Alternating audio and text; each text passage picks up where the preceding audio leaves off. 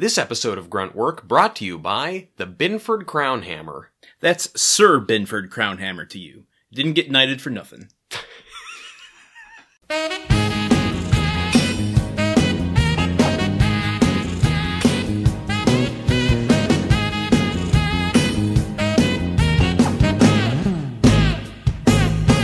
Hello, ladies and gentlemen, and welcome to Grunt Work. I'm your host, Truman Capps. With me, my co-host, Landon Solano. Thank you for including my last name, unlike Tim did to Al in this episode. Well, if people know my last name, they're also going to want to know your last name, which is the inverse of Tim's logic. I believe that we should always honor and respect our co-hosts, just like it says in the Bible. Does it say that in the Bible? I'm almost certain, and as we've established on this show, I am quite the Bible scholar.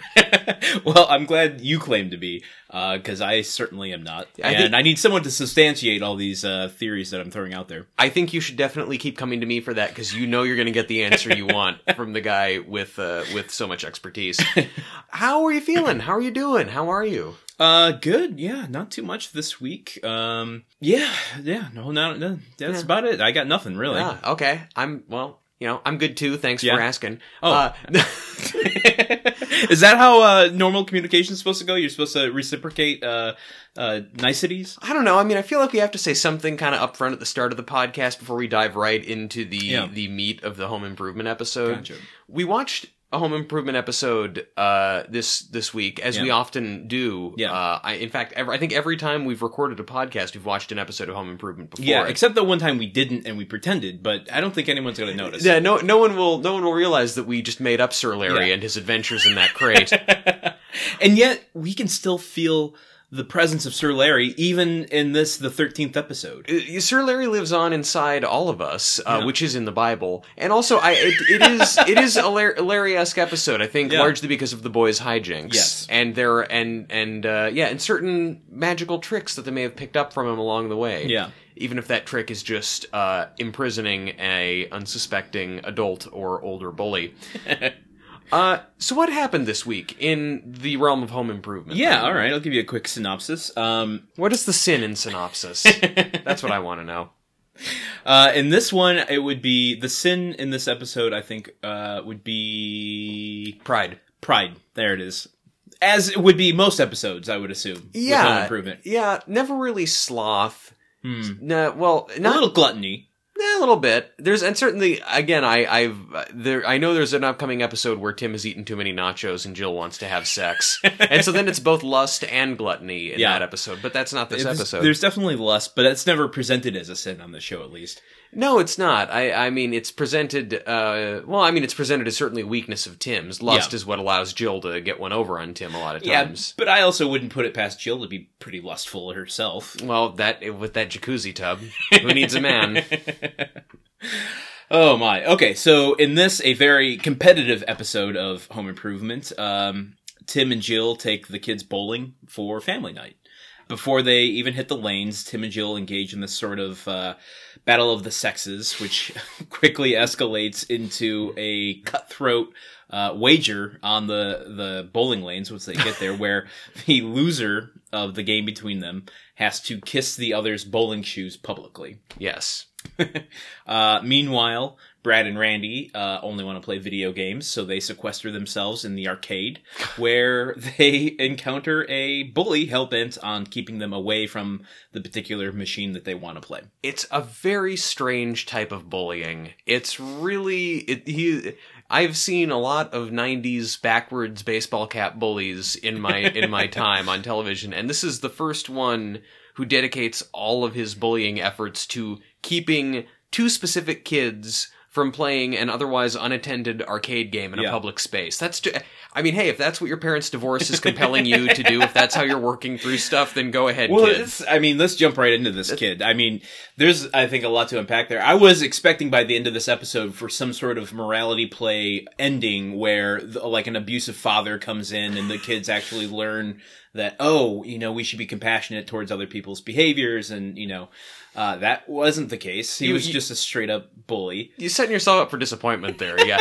Admittedly, though, I kind of thought the same thing. I think we've been conditioned by too many very special episodes. I guess so, yeah. To think that we were going to learn something from this. Yeah, no. What did we learn from this? That sometimes a dick is just a dick. Yeah. A song is just a song, and a sigh is just that's the one.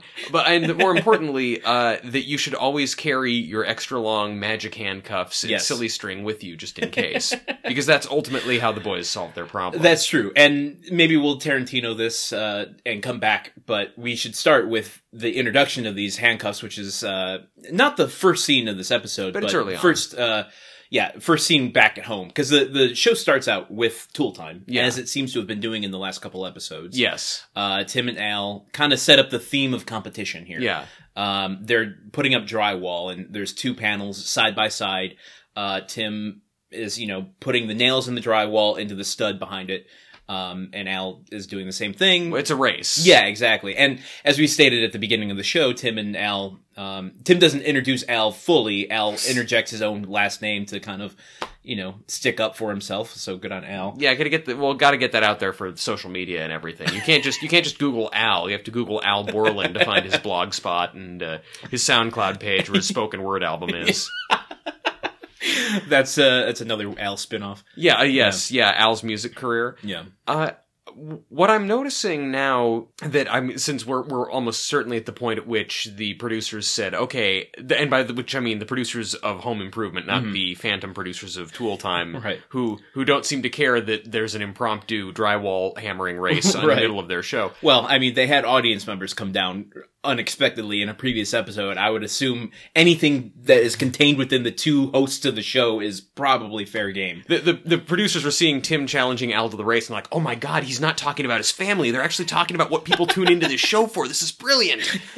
The producers of the show, I think at this point, of Home Improvement, they've finally settled on, okay, Richard Karn is going to be the guy who plays Al. And so for the past few episodes now, we've really seen, he's used I Don't Think So, Tim in every episode. He used it here. They've really developed his character and his kind of slow burn look to the camera. Right. And established the fact that everyone who likes Tool Time really seems to be watching it for Al. Yeah, right.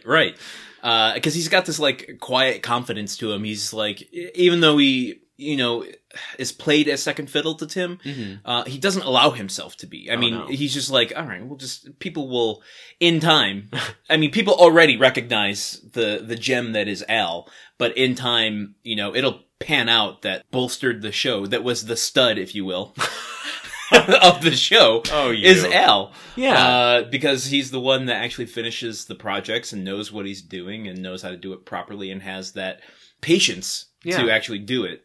And eventually, the right woman is going to come along and realize that it was Al all along, who she was really looking for. How do you think it played out between him and Greta, the blonde from a few episodes ago? Man, I don't know. I mean, I think they went backstage and he got her a soda. Maybe. So what I'm picturing is he got into talking with her. Yeah. This is on my Home Improvement spinoff. That is just all of the things Al is doing while all these episodes are going on. He gets backstage with her. She opens her soda. He opens his soda or his can of Miller High Life. And they're drinking and talking and asking about what she does, yada, yada, yada. She says something about how, I think that the Holocaust was really exaggerated. I just don't think it really happened. But anyway, I love your show so much. And then Al kind of looks to the camera like, an imaginary camera. Yeah. And then like there's a swastika wipe across the screen. God. But I think that he broke up with Greta because it's the official stance of Gruntwork that the Holocaust did happen. Yes. And it was bad. That is very true. Yes.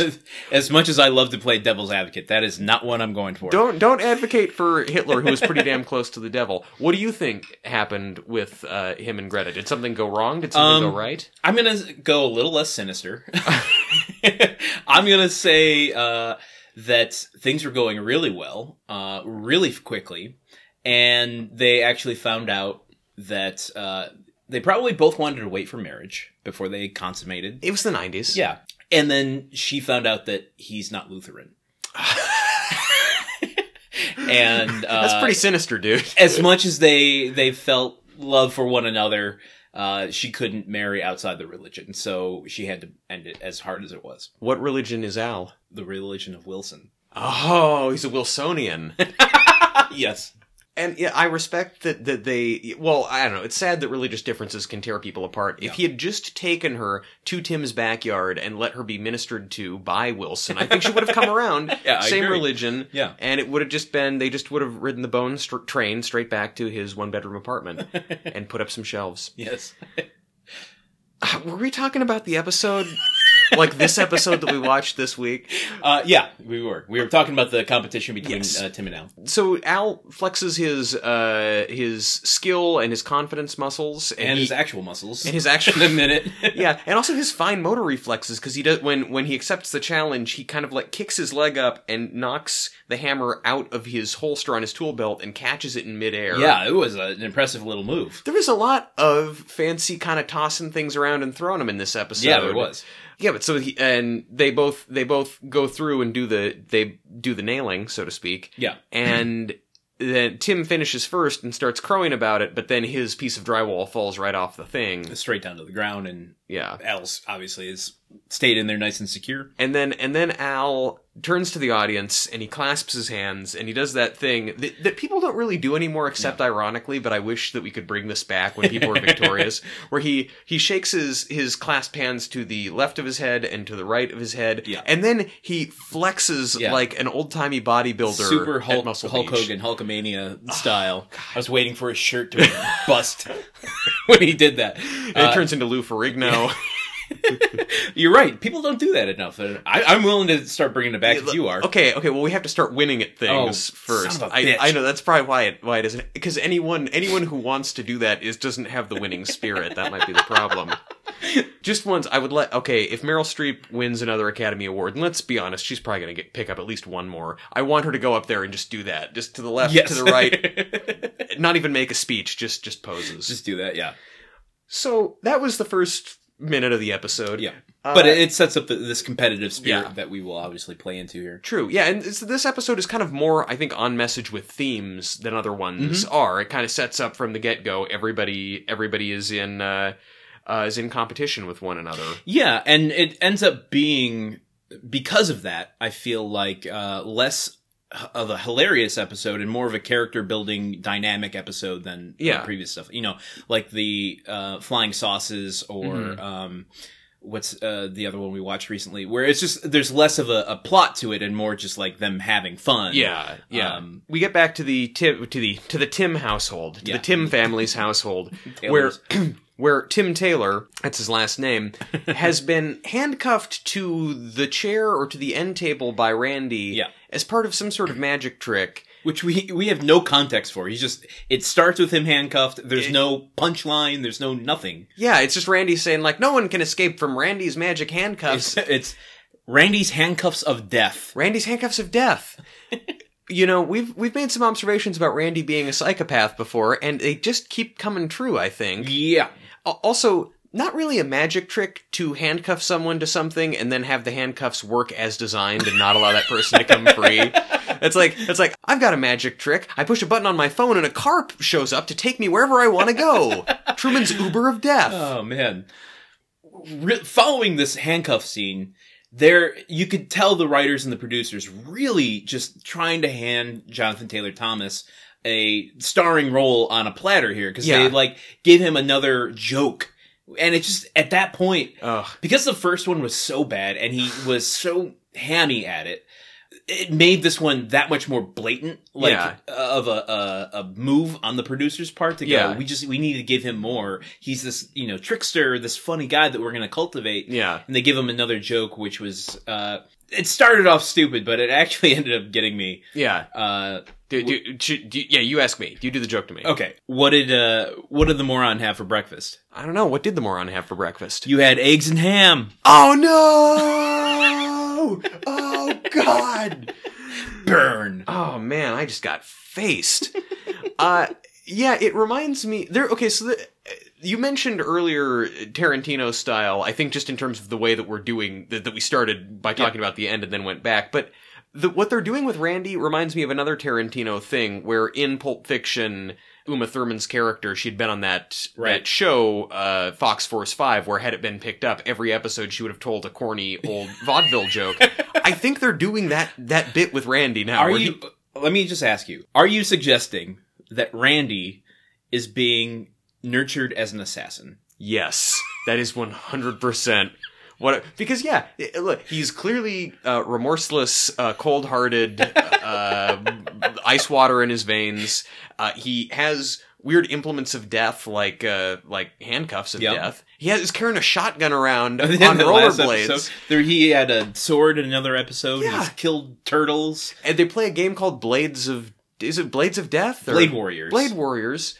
I think this could actually be a thing. He's like being trained from an early age. I mean, Wilson seems like the likely suspect. Maybe Al. I don't know who's his assassin protege. Oh, got it. Or mentor. Right. I'm saying that. That's officially right. What I believe is that Randy, his sociopathic tendencies are being channeled towards a life of taking other people's lives. Okay, an assassin. So, okay, all right. Well, that plays into why he leaves at the end of the show, but we'll get there when we get there, and sure, we'll see if he's still an assassin by then. Yeah. But yeah, so the after the joke, that's when Jill and Tim start talking about like, oh, it's family night. What are we gonna do? I can't remember what Tim suggests, but Jill is very much like, oh, why don't we stay in and play charades? Which gets us, just like they're talking about the opera. Because charades is acting, and opera is also a form of acting. Yeah, but Randy likes the acting, as we learned last episode. I feel like maybe the original line for Jill was, "We could all go to the opera, y'all," and they. And they're like, no, that doesn't make any sense. Just have her suggest something else, but we'll still scream at it. Yeah. What else do you... I mean, if opera and charades, and I would assume classical music has kind of been weaved in there as a little bit as well. What else is worthy? I don't know. Probably watching anything on public broadcasting. Art museums are scream-worthy. DIA is out for them. DIA? The Detroit Institute of Arts. Oh, yes, of course, yes. I'm sorry. I know every city's major art museum. I just forgot that one for a second. Probably fine dining, going to like a fancy... Well, no, but Tim went to a fancy restaurant without screaming about it. Yeah, but he is older. The kids, I feel like, would have been... Yeah. We're going to Chez Alala. What? Chez Alala? Isn't that from a Van Morrison song or something? Well, a Van Morrison concert, I bet they'd scream at as well. Do you think so? I feel like Tim and Jill probably had their first dance to a Van Morrison song or something back. Because just with the time, I'm thinking more the kids. Than the kids. Tim, yeah, but the kids wouldn't like it.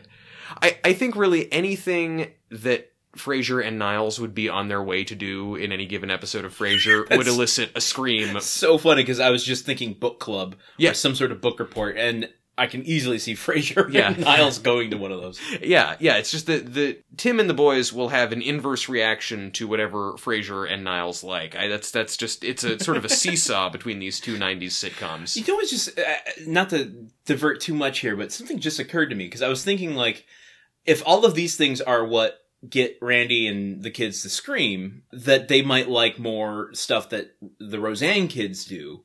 But for whatever reason, my mind jumped here that ABC is Roseanne and Home Improvement, and they're the like blue collar to middle class shows, where NBC had Seinfeld and Frasier. Oh yeah, which are the more kind of elitist. Yeah. Did you just Truman just held his finger up to his nose? That's sort of looking like he's making a Hitler mustache. Not the Hitler mustache. Just because I said one thing about acknowledging the existence of Holocaust denial. I was doing like the snooty French maitre d' with a little mustache. Oh, got it. That is. I'm sorry. Please continue.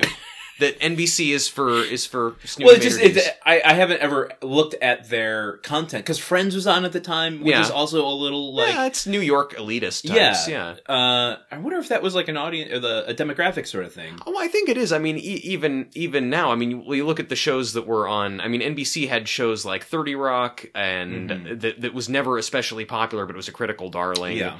They had, I'm trying to think of another solid example. Like, well, then they had Community, which also was something that was really popular with the critics, and not a lot of. I mean, this was Middle America didn't really watch that show. The 30 Rock, same deal. Right, definitely a different generation, though. Oh, yeah, true. And well, I'm thinking of in terms of what ABC had on kind of at the same time.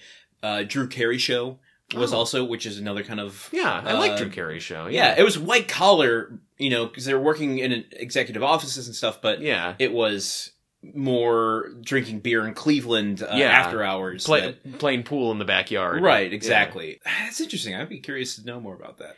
Can I say one thing, and this is, now we're just talking about a totally different show. I like the Drew Carey show. My one problem with it was Drew Carey was such a nice dude on the show. It was kind of hard to watch bad things keep happening to him because unlike on Seinfeld, where Jerry is, all of them are horrible to some degree. Right. Drew genuinely wants good things for his friends and has a moral compass, and to see him get whiffed again and again and miss out on great opportunities again and again, it just it beat me down the way it beat down Drew. That's another show that's never been widely available since it's stopped showing. Which is weird, because Drew Carey and, like, Ryan Stiles and all the people who are on that show... Dietrich Bader. Yeah, Dietrich, exactly. They're still more popular, Nathan Fillion was on the show for a bit, I think. Whoa. Unless I'm getting my actors confused. I think he was, yeah. Man, we have to start another podcast, I guess. Let's do a show about home improvement. Oh, but that's amazing. Let's start with the 13th epispisode, which is called Up Your Alley, about Tim and Jill going bowling. Dude, why don't we, pick up, maybe 5 or 6 minutes into the episode? I think that's good. Oh, cool. So they don't waste any time getting to the bowling alley, really. Yeah. About the biggest thing that happens once they settle on bowling. Well, Tim suggests bowling is what they should do because there's an arcade there, so the kids can play video games. And Jill doesn't want to go. Tim insists that they go, challenges her to a bowling competition, and says that men are better at this than women because they're stronger. Yeah, he's being. It really took me by surprise considering the last episode where he's like the perfect husband, the perfect father. Trying to coach Jill through the public speaking fear. Yeah. He doesn't miss a beat in that last episode. This one is the exact opposite. He's a dick at every turn. He misses every beat. Yeah. To Al, to Jill when he's suggesting a competition, and she's like, no, and he's like, oh, I get it, because women are, inferior to men because they're weaker, and they're weaker, and also they're weaker. Yeah, here are some direct quotes. You can't help that you're a lousy bowler. You're a woman. This elicits from the audience kind of a, whoa. And then, it's not fair for women to compete with men. We're stronger. We throw the ball harder. We're stronger. So we throw the ball harder. Which is kind of a funny line. I mean, the show, to its credit, it's not holding Tim up like, this is what we believe. Right, yeah, no. But it's kind of in your face. Exactly. The writers definitely know that they're prodding the bear on this one, and, the female bear. The female bear, which is called just a bear? I think. I don't know. What do you call a lady bear? Bears are legitimately my biggest fear in the world. Witness. And speaking of something, my biggest fear in the world is cockroaches. And the thing is, no one's ever been mauled by a cockroach. But so Landon has a very legitimate and well-founded fear.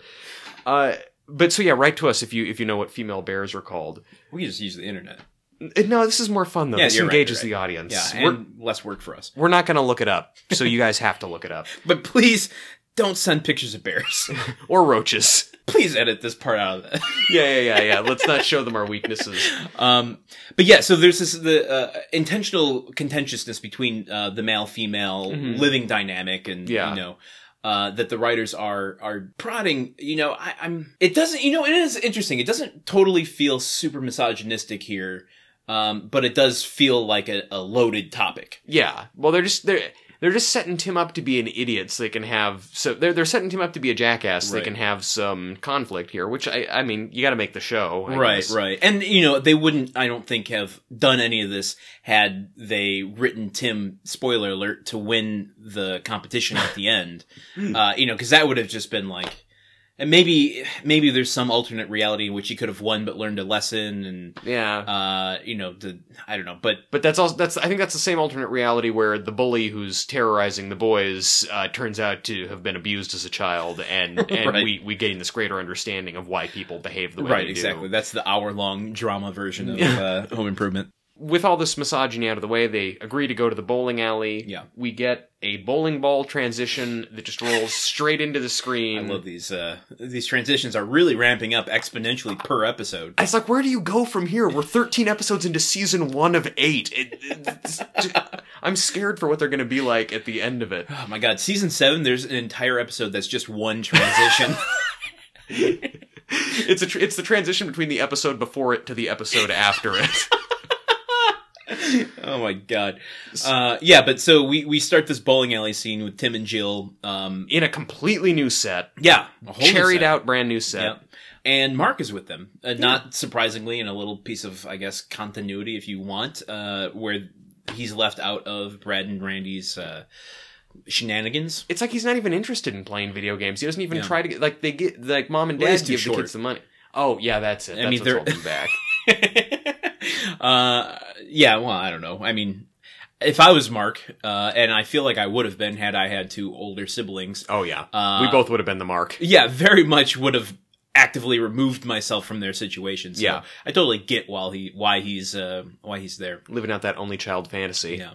I don't, but not a whole lot happens in this beginning moment where Tim and Jill are playing for the first time. Yeah, no, yeah. Well, I mean, yeah. Just Tim is bowling and is we don't see the balls striking. We see them roll towards the camera, but yeah, it's clear that Tim is not doing very well despite his bravado, and it's clear that Jill, in spite of her girly bowling techniques, is doing quite well. Yeah, I had a moment when he threw that first ball. I typed out the sentence. That was totally a gutter ball. And then after I finished writing the last L in ball, Jill said, gutter! And I'm like, what? Just a little bit of background on myself. I was in a bowling league for about 8 years. That is the most Michigan thing I've ever heard. You're fulfilling so many Midwestern stereotypes. How did you? So tell me about this. Were you good? I wasn't great, but What was your top score? I think somewhere like 201 to 206, somewhere in there was my top. But that was an outlying score, but I did average around 170 during my tenure. It's good. Do you want to know what my top bowling score is? What? 71. Nice. I am not good at bowling. I have never been good ever in my life. You're Team Jill, in which you go to have fun.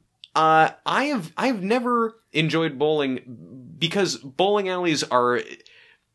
The bowling alley on this show is remarkably quiet Yes. to the degree that at one point some nearby bowlers, the cooking construction workers from a the previous K&B episode, construction. Yeah. They show up as a big surprise, I think, Yeah. even to Truman and I, Yeah. while watching the episode. I was shocked to see them, and we'll get into them in a sec. But Yeah. they're at one point they're fiddling with like the Velcro on their wrist braces as Tim is lining up to bowl, and it's really distracting to Tim. And it's like I've never been to a bowling alley where the noise of Velcro is going to upset me. It's going to be them blasting "Call Yeah. Me Maybe" at a million decibels, and like I That actually really divides our generational gap in that every time I have gone bowling, it's been the Jock Jams soundtrack.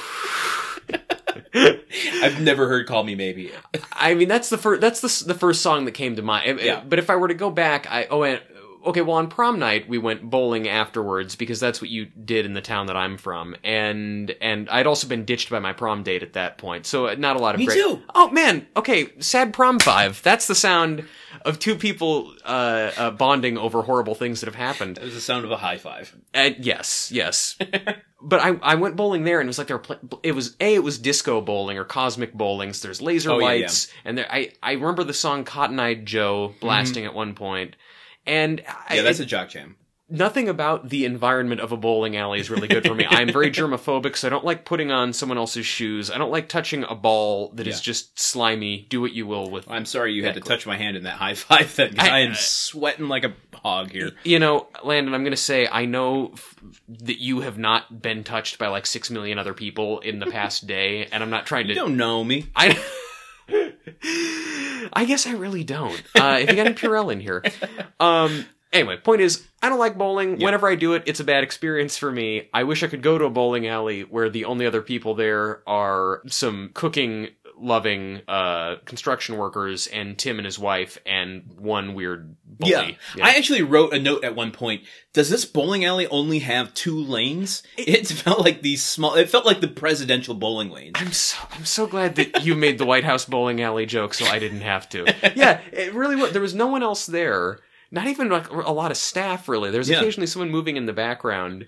Yeah, let's go to the arcade for a second. Let's stroll to the arcade. You guys wait here. We're gonna play some Galaga. Brad and Randy go to the arcade, which was yet a second set within the set. I know they splashed out big time cheddar on this episode. They must have like got their full season pickup by this point. And they're like, okay, we got some money to play with. Let's start building some more sets. Yeah.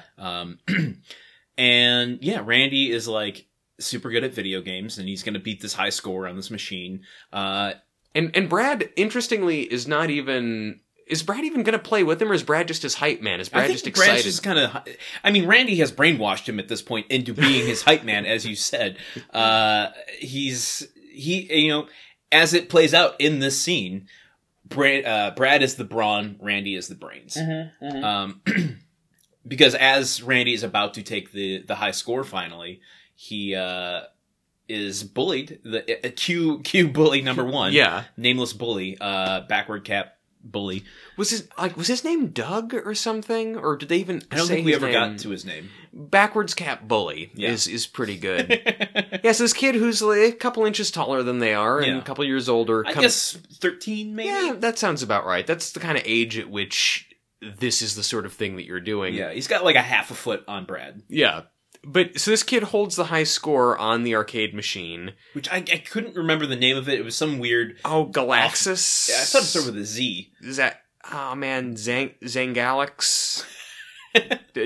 I can keep just saying gibberish into the mic until we get it. Let's just go back to whatever alien names they came up with in Flying Saucers that were all Z. Yeah, Xandar. Zordon and... No, Xandar's the planet from Guardians of the Galaxy. That's nowhere.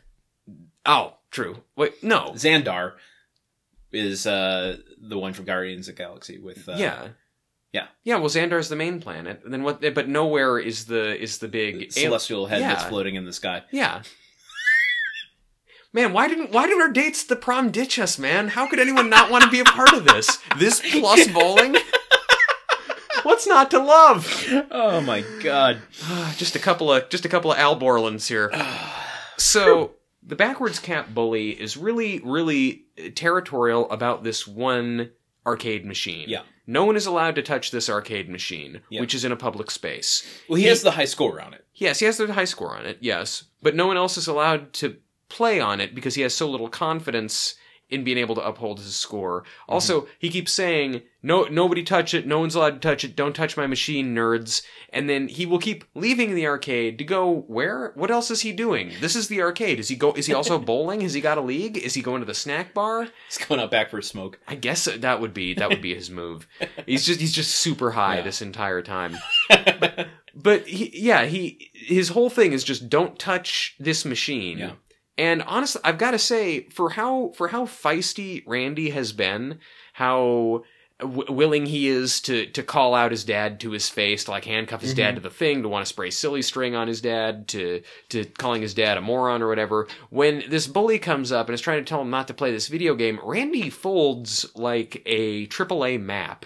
He does, but, he ends up... I actually wrote a note here that he ends up playing this a lot like Jill, initially. Where, I feel like Tim would have been very much like, okay, we're gonna get... This is me punching my fist into my hand. Yeah. It sounds like something else. It's very intimidating. Tim would be very much, we need to get back, where Jill is like, no, we need to have compassion, we need to just like... Obviously something else is going on here. Let's just hang back and let him have his thing. That doesn't end up being how it ends up being played out. Yeah. Because when you are a sociopath, you make your own rules. Yeah, exactly. I made the exact same note that in this scene, Brad is Tim and Randy is Jill. Yeah. Because Randy is just kind of wanting to, despite all of his earlier bravado when he's around the house, he doesn't want to start a thing. He just wants to back off and let it be. And Brad wants to fight, even though when he tries to at one point, he gets his butt kicked in a very network TV primetime friendly way. Right. Yeah. Yes, he does. And, that, as I said earlier, Brad is the brawn, Randy is the brains. And at a certain point, Randy's like, no, you know what? Forget Jill. Forget Mom. Forget Dad. Braun isn't going to work because he's bigger than you. He's always going to be bigger than you. And we're not just going to let him walk away the way that Mom would. We're going to get back to him. Yeah. And I got a plan. And his little schemy little brain starts winding up this little yarn. And in that moment, Randy goes from being the brains to being the wild card. That's right. So, do you want to just talk about what they do now? Do you want to just cover the B plot? Yeah. So, well, first, let me say this is why I think that I expected there to be some sort of morality twist at the end, because maybe it's just me, but it was so apparent to me that the kid was so protective of his high score in a sort of, my dad doesn't love me, will never put my art on the refrigerator sort of way. This is my way of approval of the world. This is all I have. Yeah, exactly. It's like George in that Seinfeld episode. It's his Frogger score. Exactly, yeah. Except George doesn't sit around by the Frogger machine in that pizza place making people stay away from it. He just lets the chips fall where they may. That's true, yeah. So, but also George wasn't abused. We're just assuming the kid was abused. Doesn't matter. George's parents, maybe there is a certain amount of emotional abuse that went emotional on there. abuse, yeah. yes. He turned out that way for a reason. I've derailed on that thought. Oh no, man, I'm sorry. No, it's all right. So they come up with this plan to get back at the kid. They enlist Mark in their reindeer games. So Mark stands watch while they play with the arcade machine. And then Mark yells out, "Oh, he's coming, he's coming, he's coming." So Mark goes and hides behind some other machines. And then they lure the backwards cap bully over to the Xandar Nowhere machine. They challenge him or something about it, and they get him close to the machine, and then Randy pulls out his handcuffs, which are, mind you, the chain on these are pretty damn long. At least like a foot long. Yeah, not just like the standard ones that you'd see, you know, if you're into that sort of thing, not judging. But so he has attached one end of it to the machine, and then he attaches the other bracelet to the backwards cap bully's wrist, and then he's stuck there, and then he's like, "Oh no, oh god," and then Mark runs out with these 2 cans of silly string that they'd had earlier, and they spray him down with, so he's got 2 cans of silly string, which he hands to Randy and Brad, and Randy and Brad spray silly string on him, and Mark, if you're watching in that scene, just kind of dances. He's just kind of like pointing to the kid and like jumping around. It was like, Mark. Everybody, props didn't get a 3rd can of silly string, Mark, so I guess this is what you do in this episode. Well, they need to have a, what do you call him, a uncorrupted witness, or uncorrupted, what do you call it? Well, someone with plausible deniability. That's the word I was looking for. Yeah. They needed someone with plausible deniability. That's good. That's good. Yeah. Have you remembered yet the thing that I distracted from with my Seinfeld references? Yeah, it was the end of the scene. Oh, it's the end of the scene? Okay, good. Well, let me call one more thing into question, if I may. Let me poke one more hole in the logic here. So, the problem at hand. Backwards Cap Bully, the whole night, all these kids want to do, all Brad and Randy want to do, is play this video game. Backwards Cap Bully is saying, "No, this game is mine. You stay away from my game. This is my game. Only I can play this game." They get back at Backwards Cap Bully by handcuffing him to the game so that he will always be... I mean, they can't play the game now. Now the kid is stuck to they've essentially given... And no one else is going to play the game so long as this kid is handcuffed to it. Yeah. I don't know. It's like if someone blocks your driveway and then you go out there and slash their tires. It's like, well, okay, now it's harder to move the car that's blocking your driveway. I get it. I think it's the public humiliation that comes along with it, because that also plays into the Tim and Jill A story, if you will. Yeah. But as you said earlier, there's no one else in this establishment for the public humiliation to have an effect on this kid. Yeah, there's like a couple other kids playing games, but I think even they're gone by the time the silly string thing happens. Yeah, at the silly string scene, there is 0 other kids except the main characters here. And also, I've been shot with silly string before. It's not really that bad of an experience. It's almost kind of silly. Yeah. Yeah. Hence the name. Oh, you think that's where... I thought it was because it was invented by Gustav G. Silly, but the famous toy and prank maker. And former Nazi. Well, yes. Although he did acknowledge the Holocaust, so he's a lot better than that floozy who Al was trying to date. Let's get back to Tim and Jill. How do things shake out for those two?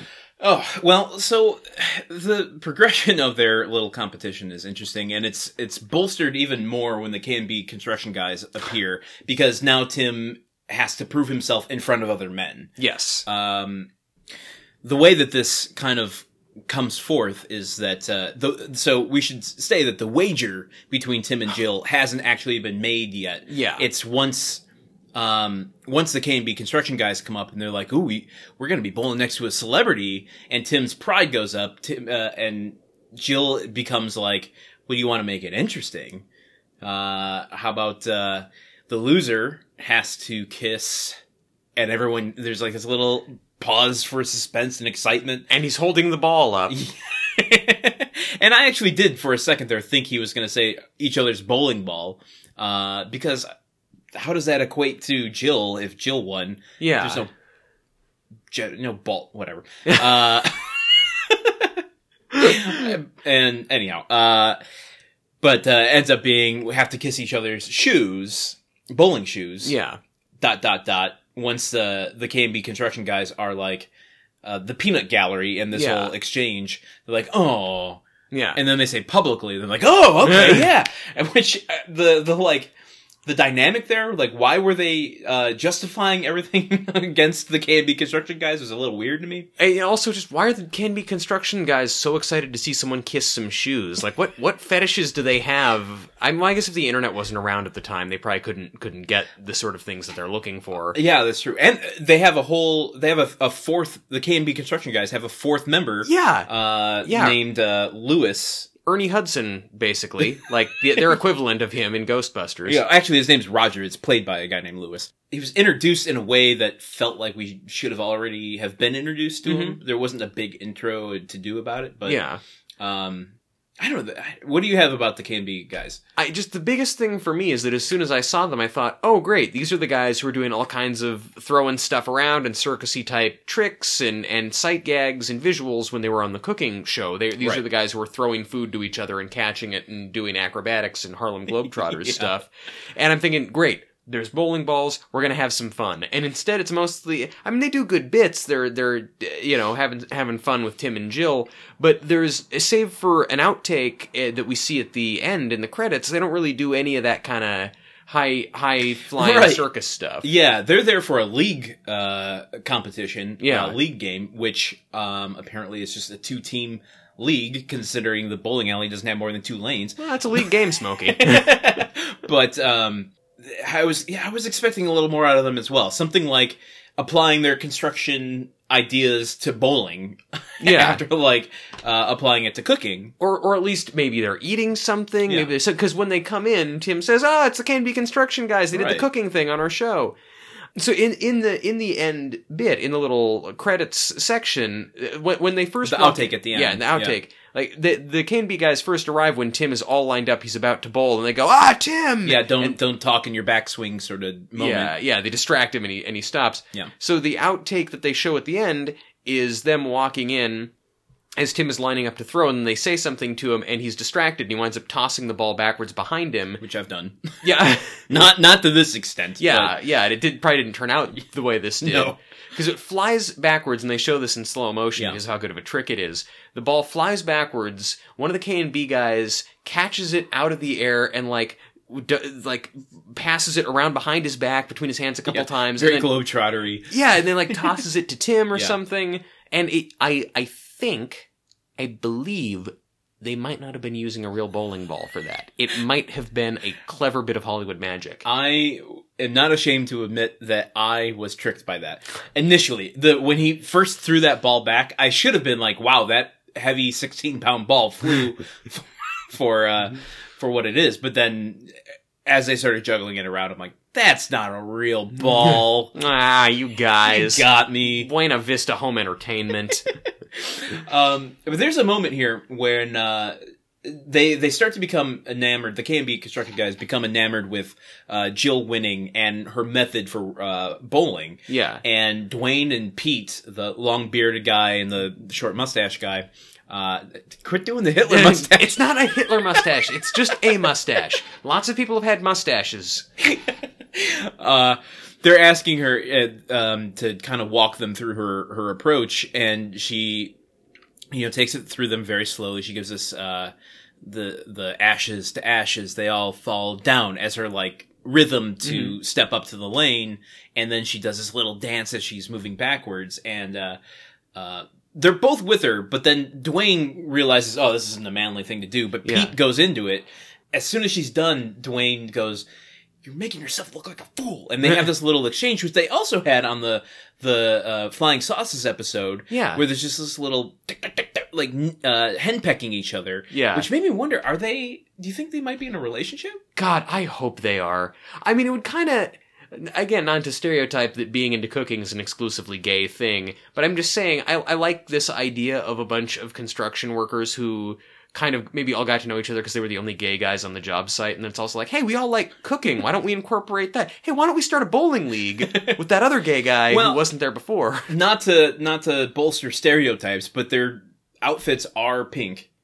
Yeah, you know what? And hey, you know what? I've heard it said that real men wear pink, but I've also heard it said that gay men wear pink. So maybe just men can wear pink, but sometimes... Yeah, because I don't necessarily get the sense that Rock, who's the kind of leader of the K&B guys, that he's gay. It's just that there seems to be some sort of additional chemistry happening between Dwayne and Pete. So either Dwayne and Pete are hiding it from Rock, or Rock knows and doesn't quite understand it or get it, but is just like, well, they're good cooks and good construction workers. I'm not gay, I just like cooking and construction. Or maybe he does get it and he's very supportive and... Yeah, you know, it's the 90s, but there were pockets of cool-ass folks. Yeah. Maybe, alright, here's my thought. Yeah. Maybe Rock knows that Pete is gay, but not Dwayne. Maybe he doesn't know that they're in a relationship, and that's why he's brought Roger, this new fourth guy in, who's also gay, to set up Pete, and they have their own little sitcom going on over on their lane where there's this, like, comedy of errors happening. And that sitcom is called Gutterballs. and that sitcom is called Strikeout. Wait, no, that's baseball. And that sitcom is called Spares. And that sitcom is called Turkeys. Oh, that's good. So in the end, I don't think it would come as a shock to anyone that Jill wins. Jill ends up winning, yeah. So Tim bowls his final ball and he hits the strike and he starts dancing like he won, but this buzzer goes off. Yeah, the foul line buzzer.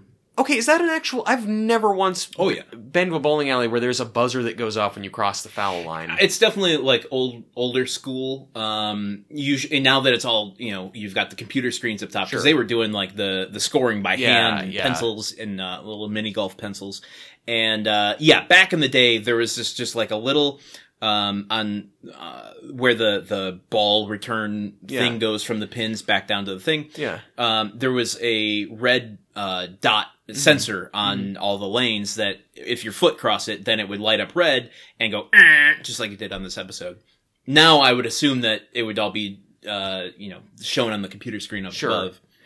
Well, so in The Big Lebowski, when Smokey is bowling with the guys in that league game, and his toe is over the line, there's no buzzer, and there's this whole dispute because there's no system like that in place to catch that sort of thing.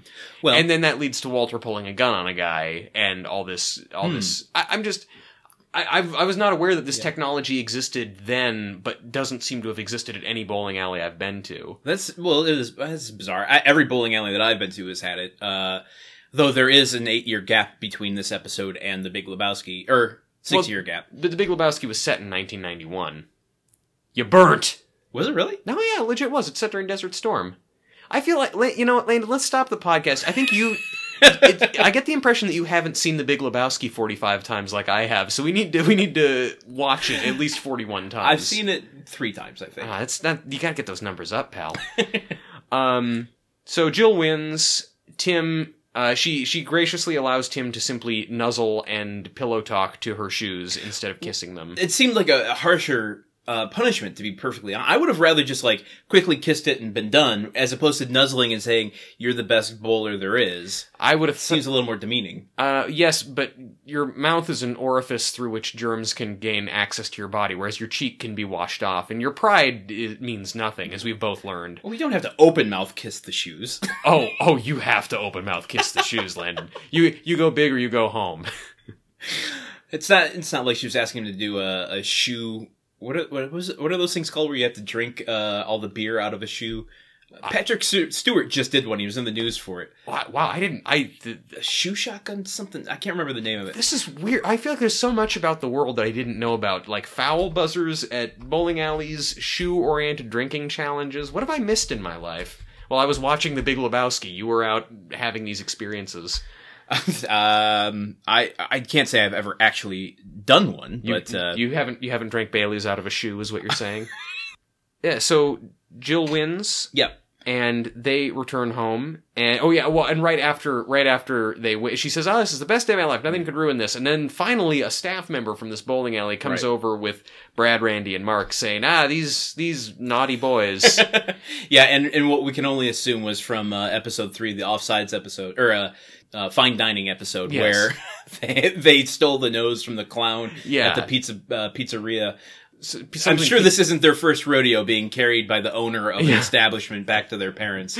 They've been thrown out of every family-friendly establishment in town. They've been deep sixed from every place. This is we also get our first boom shot. We see a boom mic accidentally at the top of one of the shots, and it was quick. And I love that we both caught it at the same time. That made me feel good. Yeah, we know we've edited enough video in our times that we know that the top of the screen is the danger zone. So then all that's left is for them to return home and send the boys upstairs to bed. Tim reminds them that, now that kid who you handcuffed to the machine is free, and he's still angry at you, and he's still bigger than you, which is a very sort of Oz prison-type logic to throw at these kids, like, you better watch your back. Carve a hairbrush into a shiv and keep it in your backpack on the way to school. I guess there is some sort of consequences to be taught that actions have consequences, that, you may have gotten back at him, but that doesn't mean it's over. Yeah. I'm not saying that Tim is doing the best parenting there, but... I think doing better parenting would be checking in on your kids in the arcade occasionally instead of just trying to beat your wife and grandstand for fans of your TV show. Yeah, right. But then the scene kind of culminates with the kids going up to bed and Tim and Jill putting all of their competitiveness behind them by having a silly string fight.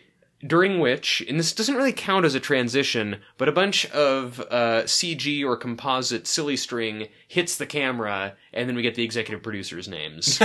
That's right. And I think a lot of movies could benefit from ending with silly string hitting the camera.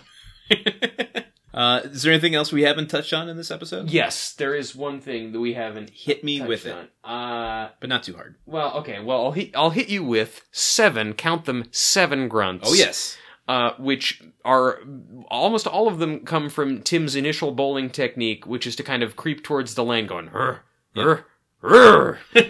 I will say, not to interrupt you there, but both Tim and Jill did display pretty adequate bowling form. Okay, that's I mean, it always strikes me when actors are thrown into situations that they don't actually know how to do the thing that they're doing. Mm-hmm. Like, oh my god, Shelley Duvall smoking in The Shining drives me nuts. But the way she kind of she moves her lips towards the cigarette. It's that, and the way that she's holding the cigarette. No one ever holds the cigarette at right. It doesn't matter, but they both had pretty adequate bowling form. The only hindrance seemed to be that it was a shortened alley. Yeah, I'm assuming for television purposes.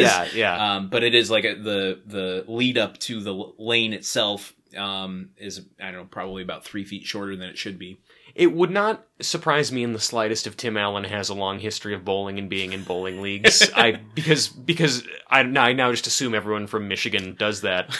And also Patricia Richardson. I mean, I could see her also having a history of bowling. I mean, the time when those two actors grew up was when bowling was a bigger thing. Just about to say it's probably a generational thing, because even my parents were both big bowlers when they were younger. Yeah. But yeah, I didn't mean to interrupt the grunt count. 7 seems pretty low. I mean, is that our lowest yet? No, it's not our. I think there have been episodes with 5 or so. Yeah, you're right. But so, yeah, that's about fair. But it takes our series grunt count to 233. Oh, okay, that's a respectable amount. The one other comment that I think this episode needs is that over the ending credits, when we see that bowling trick shot that they took out of the episode, right. The song that plays, they play a lot of covers of the Tool Time theme, which is coincidentally the Gruntwork theme. They play a lot of covers of that over the end credits, but this episode was like a Dick Dale style surf guitar cover. It's like, and I kind of liked it. I wanted to grab it. Yeah, well, we haven't discussed much about the theme song, which is Dan Foleyart does. He does all the music, and he's doing the variations on all these different episodes. The pan flute one that we saw in the episode or two ago. This one, which is the Dick Dale version. Yeah. That seems like it would be kind of a fun task if you're doing the music thing. Is just like, instead of just doing the same iteration of the song over and over and over again, you're given the kind of playful freedom to infuse different styles into it. Yeah. I can't wait for the heavy metal version. I'm looking forward to the Insane Clown Posse cover, and then the orchestral cover. Yes. Reggae. I think that's all I got. All right, that's all I got too. If you want to read the show notes, keep up with our tallies, our grunt counts, all that sort of stuff, you can find all that information at our website, which is gruntworkpodcast.com. You can also email us with any longer questions that you can't fit into a comment at our email address, which is info at gruntworkpodcast.com. Follow us on Facebook, Twitter, Instagram, the middle of the street.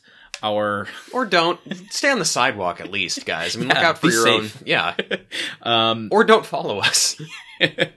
Our our handle, our avatars are both 6 feet tall and blue on another planet. It takes a long time to get there.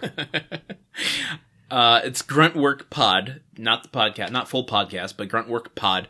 And you can follow us there. And then also, if you are listening to this at iTunes or SoundCloud, Stitcher, anywhere, leave us a comment, review, rating. That really helps people find us. And most importantly of all, share us with anyone on your social media channels. Also, most importantly, just love each other.